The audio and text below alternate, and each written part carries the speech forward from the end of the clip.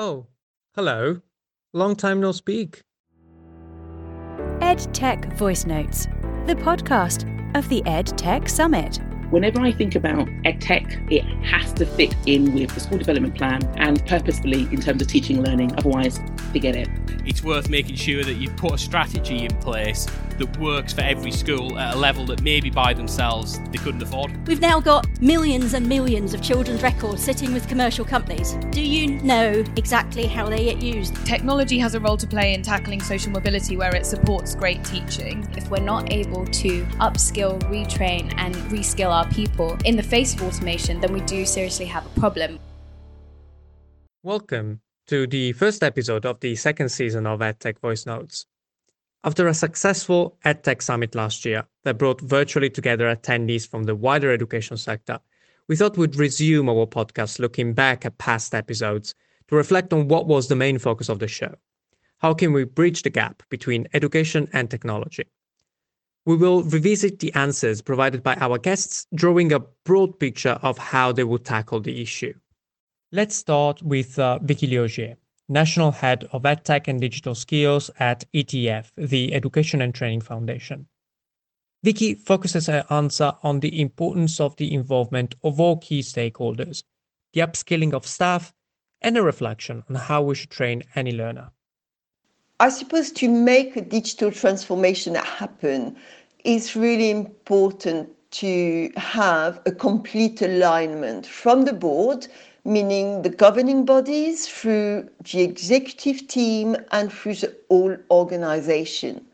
It is about integrating systems and processes so that they talk to one another and they are streamlined, as well as empowering staff by investing in their digital capability development and also investing in the digital capability development of the learners. Leading in the digital age is really about understanding how to take advantage of the opportunities brought by digital innovation.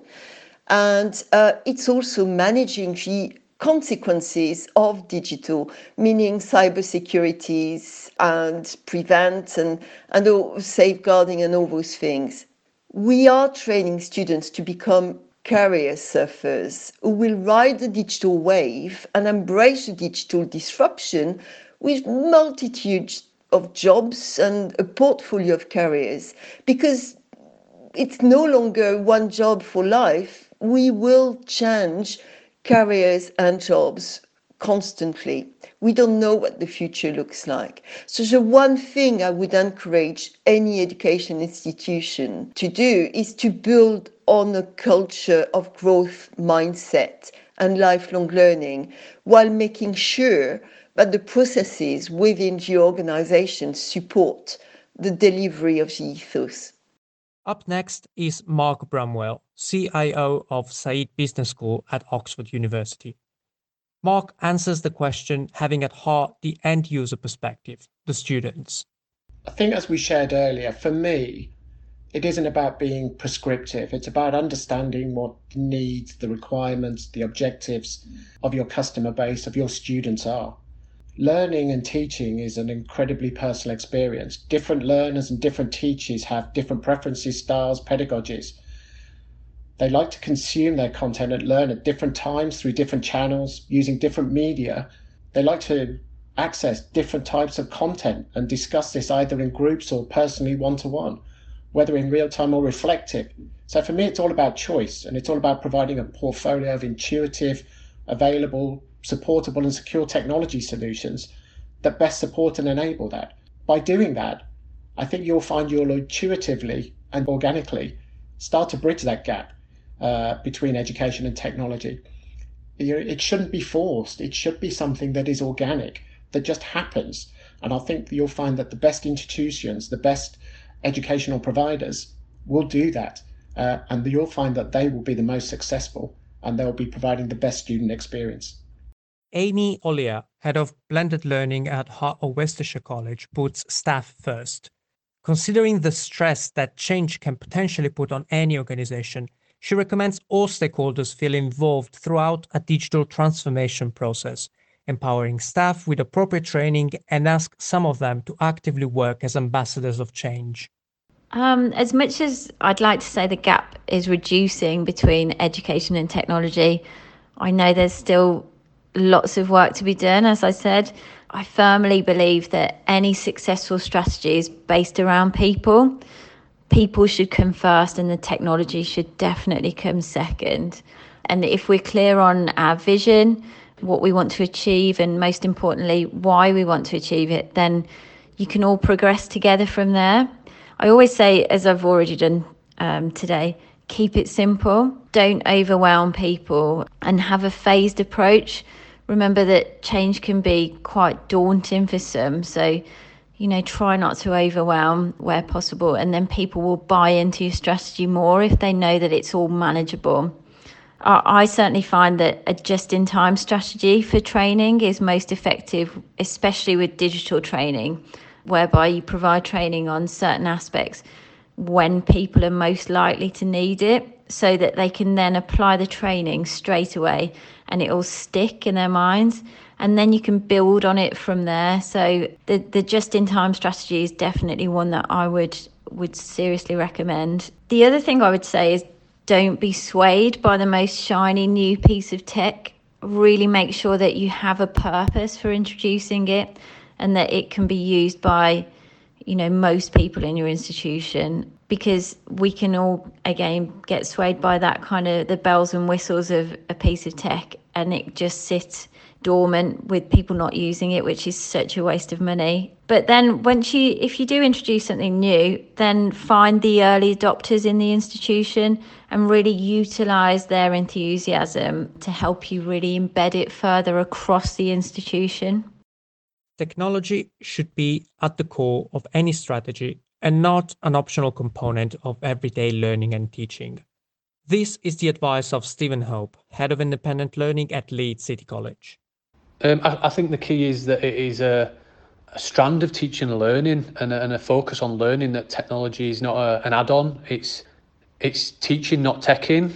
And I think that has to be the focus, that education technology is, if it is seen as an add-on or an option, that actually people will have an option to decide whether they're going to use it or not. So I think that whole joined up approach of a learning strategy that has technology embedded within it is the focus, and has to be, and will bridge the gap then, as well as a real focus on development and support, and making sure that we can empower our staff to empower our students with the use of technology, both in and outside of the classroom. One positive thing about last year is how the education community came together to support each other and share how to best use technology. There are organizations that have studied best practice in education technology for decades, and an example is ALT, the Association for Learning Technology. Here's Maren Deepwell, CEO of ALT. I feel as a membership organisation, we've been thinking about how to bridge the gap between education and technology for, 10, 20, nearly 30 years. And I feel that the answer to it is really collaborative professional practice. So much in learning technology is reinventing the wheel when someone discovers a new technology and uses it for the first time, and maybe has a bad experience, or maybe doesn't feel confident. There's lots of barriers to adoption of innovative tools. And I feel sharing best practice across sectors between institutions and really sharing our know-how, our experiences with learners and different academic colleagues is the key to the most cost-effective and the most efficient implementation, but also enables us to address some of the bigger questions I mentioned earlier in our conversation around making the relationship between technology and education more equitable, more inclusive, and more fair and ethical for all involved. In our last episode of Season 1, the one with Mark Simpson, Vice Chancellor, and Jonathan Eaton, Academic Registrar, both at Teesside University, they addressed the question in 3 points: understanding and engagement across the education sector, strengthen the relationship with technology partners, evaluate what works. Here's Jonathan. I think there are 3 things that we need to do to effectively bridge that gap between education and technology. Firstly, we need to bridge the gap within the education sector And what I mean by that is understanding the range of innovative practices that have grown exponentially over the last couple of years within every aspect of the educational sector, from nursery to primary school to secondary school to colleges and universities. And sometimes I worry that we don't fully understand what that looks like across the educational experience, and that potentially over the years to come, students might have a quite uneven trajectory in how technology is used to enhance their learning as they progress through the educational system up to universities and beyond into the workplace. And I think there's scope nationally for far better understanding and engagement across the sector to share the practice of teaching staff and understand what works in granular detail, and also make sure we smooth that trajectory for students so that their expectations are met as they progress on their educational journey. The second element is to strengthen working with technology partners, but in particular to focus on what technology allows us to do that we couldn't otherwise do in our educational practice, whether that's online or in the physical classroom itself. And I think there's a real opportunity here at a national level to catalyse some of this thinking and innovation and really position the UK as an EdTech leader globally for how we build those strong relationships between educational practitioners in schools, colleges and universities and technology experts in industry, and how we do so in a way which delivers an outstanding student experience at every level of the educational sector. And that, of course, is predicated on the third thing we need to do, which is to understand in a rigorous and robust way what works on the ground, to build a framework of evaluation which allows us to understand that value that it adds to the student experience and how that impact is realised in terms of retention and achievement and the outcomes of students as they progress beyond education into the workplace as well. I'm really excited to see how this theme develops over the years to come. If you'd like to hear more from our guests, please do go back and listen to the episodes we released. They're available wherever you found this one.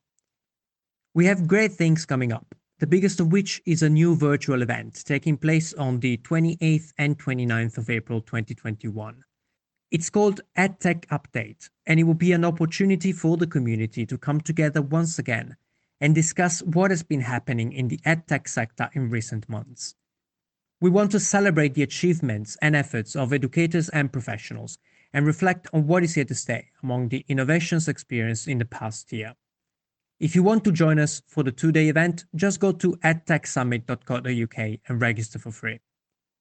This is it from me today, but we'll be back soon with new episodes and more updates. Until then, goodbye.